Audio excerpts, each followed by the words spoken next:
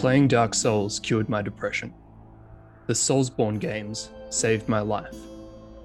Dark Souls helped me cope with suicidal depression. These are the kind of posts you'll find if you look up Dark Souls and depression online. I recently began playing the first Dark Souls game. While exploring various online communities, particularly Reddit and YouTube, I came across this phenomenon of people claiming that the Dark Souls and similar video games helped or cured their depression. As a journalism student, this is something I wanted to look into further. I wanted to hear people's stories about how this game helped them, as well as the opinions of various professionals about using the game as a form of therapy. And so here I am, making a podcast about a game which I don't know a great deal about. But thankfully, I don't need to be an expert about them. Earlier this year, I put out a call for help on Reddit to find people who had played some of the Soulsborne games and found it helped with their depression. In this episode, I'm joined by one of these people to help explain what the Soulsborne games are and how the themes and mechanics that appear throughout these games resonate with feelings of depression. I'm Jackson Reed, and this is the first episode of the Don't Go Hollow podcast. Hello, everyone. My name is Zachary Anderson. I'm 18 and I live in Nashville, Tennessee. My work history right now, I'm not working. I have tendonitis and my right Achilles. And so I'm doing physical therapy to strengthen that back up. And I'll be back in about a month working again. My hobbies are performance arts and fire dancing and object manipulation. Can you tell me more about the fire dancing? So with fire dancing, my sister got me into it actually last year. Around the time quarantine was happening, she was living with me and my family, and she did this thing called the Levy wand. And it's the way to explain it, it's like this long wand, and it's about 2 to 3 foot long, and it has a string attached to it, and you hold the string and it makes it look like it's floating, and you can do tricks with it. And so it's object manipulation. And then from that, I found that there was other props that you could use, and I found the staff, and I thought the staff looked so cool. Just like from like an outsider perspective, I was like, oh my goodness, I could look like a wizard from this. Like, this is so cool. And so that's what I wanted to do. And then I learned that there was fire dancing and fire performing, and people like their props on fire. And so that was like my instant goal was I want to fire perform. And so I just fire performed for my first time 2 weeks ago, and I'm going to keep on going. And I want to perform for others. And that's what I want to do for my career. Yeah, awesome. How long have you been into video games in general? Like before you played like the Soulsborne games? Yeah. I really do love this question that you're asking me. I started video games at a very young age. I think like I learned about video games whenever I was younger, just off arcades. But the first real video game I played was on my father's Xbox, and it was Halo Combat Evolved. And so that's how I started. And I was only 3 years old. And so like I was fighting these aliens, had no idea what I was doing. And so, yeah, that's how I got into video games. Bad. Yeah, Combat Evolved was one of the first games I played. Is like same situation on my dad's Xbox. Yeah. I might have been a little bit older. I was probably like 5 or 6 or something when I started getting into Halo. Yeah, cool. At what stage did you find out about the Soulsborne games and start wanting to play them? I found out about the Soulsborne games right about the time quarantine hit. So when my sister moved back in with my family, my brother-in-law did too. And he actually has been playing the Dark Souls games for a while now.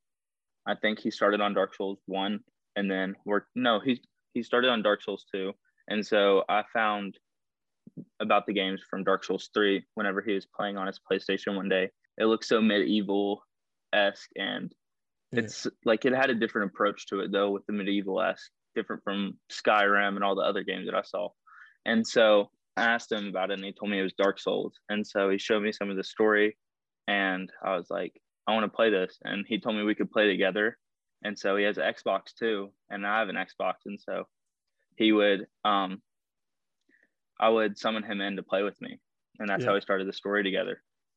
So how would you like talk about the Dark Souls games in particular to like someone who's never played it? Because I would say it's similar to like Lord of the Rings and Game of Thrones, particularly like Game of Thrones with like, the creator of Dark Souls currently making a game with George R.R. Martin.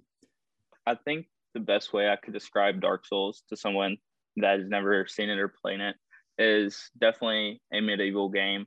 And like you said, something like Game of Thrones or something from that time period where it's very dark and there's not a lot of light in the world that you see. And so whenever you start off in the game, like you see instantly you're thrown into this arena and you have to fight these these NPCs or enemies, if you would say. And with the way you're fighting these people, you're like, is it just a regular walk around and hack and slash type of game? But quickly you learn that there's so much story that you can find in the game just by looking around. And I think it's definitely one of those games where there's not a lot of, I guess you could say, like light and happiness, but you do see this light, and it's so beautiful because it's such a dark game, hence the title Dark Souls. I think when I'm saying like the word Soulsborne, what am I referring to? So Soulsborne is all the games made by From Software, and those games are Sekiro, Dark Souls 1, 2, and 3, and then Demon Souls, and now we have Elden Ring on the way. And Bloodborne as well. And Bloodborne. I forgot about Bloodborne. And Bloodborne is a PlayStation exclusive, as well as Demon Souls. I don't want to say this to like discourage anyone, but I feel like the game's a lot harder than most games I've played before. I think it's a lot more unforgiving in the sense of with most games, you can just respawn and you instantly learn a move set of an enemy. And you're like, okay, I know what they're going to do next. But there's constantly new enemies and there's someone always around the corner that you wouldn't expect. Yeah, it makes it quite interesting to explore the world, doesn't it? Yes, I think it's one of those things where you're always like looking around and finding what's around the corner and you're just like always on edge. I think the thing that makes it the most hard is that it's so intricate in design and there's so many different details that you have to like learn from the game. And so the way the game works is like with attacking and defense, you start off with a shield usually with the character that you spawn in with and then you create.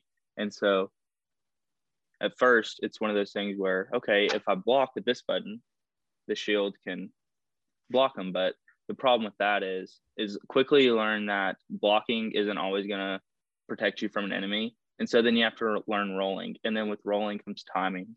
And so there's so many different things that you have to learn. And then once you learn those things, I think that's like when everyone says you get good. The first time that I like just kept on dying to an enemy was Vort of the Boreal Valley in Dark Souls 3. And okay, so Vort of the Boreal Valley is this huge beast that carries a mace and can charge in straight lines 3 or 4 times very quickly. And the problem with this beast is how huge he is. And he's on all fours the whole time with this huge mace. And so it's almost like he would be like a giant dog or something running at you, just charging at you, trying to attack you the whole time. But the thing you have to worry about is you're not worrying about his mouth. You're worrying about this huge mace the whole time. And it's so long and he's so long that you're like, oh my goodness, there's just this infinite range that he has that I don't with my weapon. And so at that point in the, like instantly in the boss fight, you already feel defeated because you're like, what is my puny weapon going to do to him? Whether it's a sword or an axe, or if you're a pyromancer, you're a flame, or if you're a dex build, your twin swords, you know what I mean? And so whenever you start in on the boss fight, he also has this frost almost that's coming from him. And it looks like everything around him is freezing. And with that, he has this frostbite. And if you get hit by the frostbite, enough of it consumes you and you'll become slower and you won't be able to dodge. So you're left open to his attacks. And also with the frostbite, it takes away your health. So that's something you have to worry about. And so what I noticed with Vort was like, there's so many different things that I had to worry about that I didn't think I was going to be able to worry about all of them at the same time and beat them. And so instantly, like I kind of just defeated myself whenever I went into the boss fight. And it took me almost 3 hours to beat him. And I just kept on watching YouTube video after YouTube video, just like tutorial, like listening to it. I couldn't watch it because I was like, I got to beat him on my own. Like, I feel like it would be on my own, but at the same time, I was listening to this boss guide, and I was like, I started learning. I was like, okay, like if I dodge here, I'll be okay. But if I don't dodge here, it's a one shot and it'll kill me instantly. And it was so like heart racing. But once you start beating these bosses, after you just keep on getting defeated by them, it's like this huge feeling in your heart, like you just accomplished something that you didn't think you would ever accomplish. How many times do you reckon you died to Vought? Like if that took you 3 hours? I want to say probably about 50 times. 50 times. Yeah. And there was some times where I go into the fight and I wouldn't even get a hit in, and I would die like 5 seconds into the fight, and I'm just like, goodness gracious, like, am I going to be able to beat this guy? But there was other times where I got him halfway down and I was like, I can do this. Like, I know I can. And so I think whenever I saw that I could get him down in HP and health, that he was no more of a difficult task than I was to beat. In Dark Souls, there is a gameplay effect called hollowing. This is when your character reverts into a weathered, zombie-like state, and it happens when the player character loses a status effect called humanity. Your character starts the game in a human form, but if you die, you start to become hollow. Characters in the first game will routinely tell the player things like, "Don't you dare go hollow." In other words, to not give up. The hollowing system does not exist in other Soulsborne games, such as Demon's Souls and Bloodborne. It is a feature only found in From Software's Dark Souls trilogy. However, the Don't Go Hollow mantra is still relevant throughout the genre, due to the difficulty of the games. Zach and I talked about the deeper meaning of going hollow, both in Dark Souls and in real life. Alright, collinsdictionary.com. If you describe a statement, situation, or person as hollow, you mean they have no real value, worth, or effectiveness. So it's basically like, to be hollow is to have no significant worth and feel meaningless. Yeah. It's almost like you're a creature that's just living, but you're not living for a cause almost. Can you try to tie in the real world definition with going hollow in Dark Souls? Totally.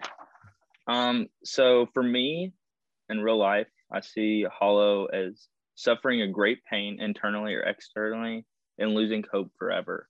And I think one of those, like a good way to explain it with hollow is it doesn't mean that you're hollow if you lose hope. And because everyone loses hope at some point, but the problem with it is if you go hollow, it means you lose hope forever and you've lost all light. So I think in the game, it would mean you're suffering this great pain, which means to die over and over again. And you're like, I'm done dying, and you die for your last time. And so you're dead forever. And whenever you're hollow, you're almost like a zombified creature that's dead, but you're not actually dead. The other thing is when you use humanity, that's when you can interact with other players. Yeah. Like you can't interact with like real people who are playing the game unless you use this item of humanity. It's like where you meet other people in the game other than just the NPCs, right? Yeah. Yeah. So I thought that was interesting. And then you kind of, when you die, you lose that and you're in this in-between state where like, but you can still like get out of that in-between state if you push through and, like you're saying, like analyze the boss's moves and just keep trying like 50 times until you kill this crazy dog. Right.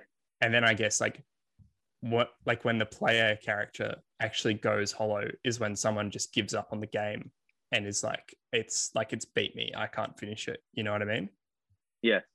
I think that's a good way to explain it, especially with humanity. And like you find these other people in the game and you're like, there's other people with humanity, these other people that you interact with once you have humanity, you see. And so I think that's also a good way to kind of push you to not go hollow forever once you do die and lose your humanity, is trying to find other people with humanity.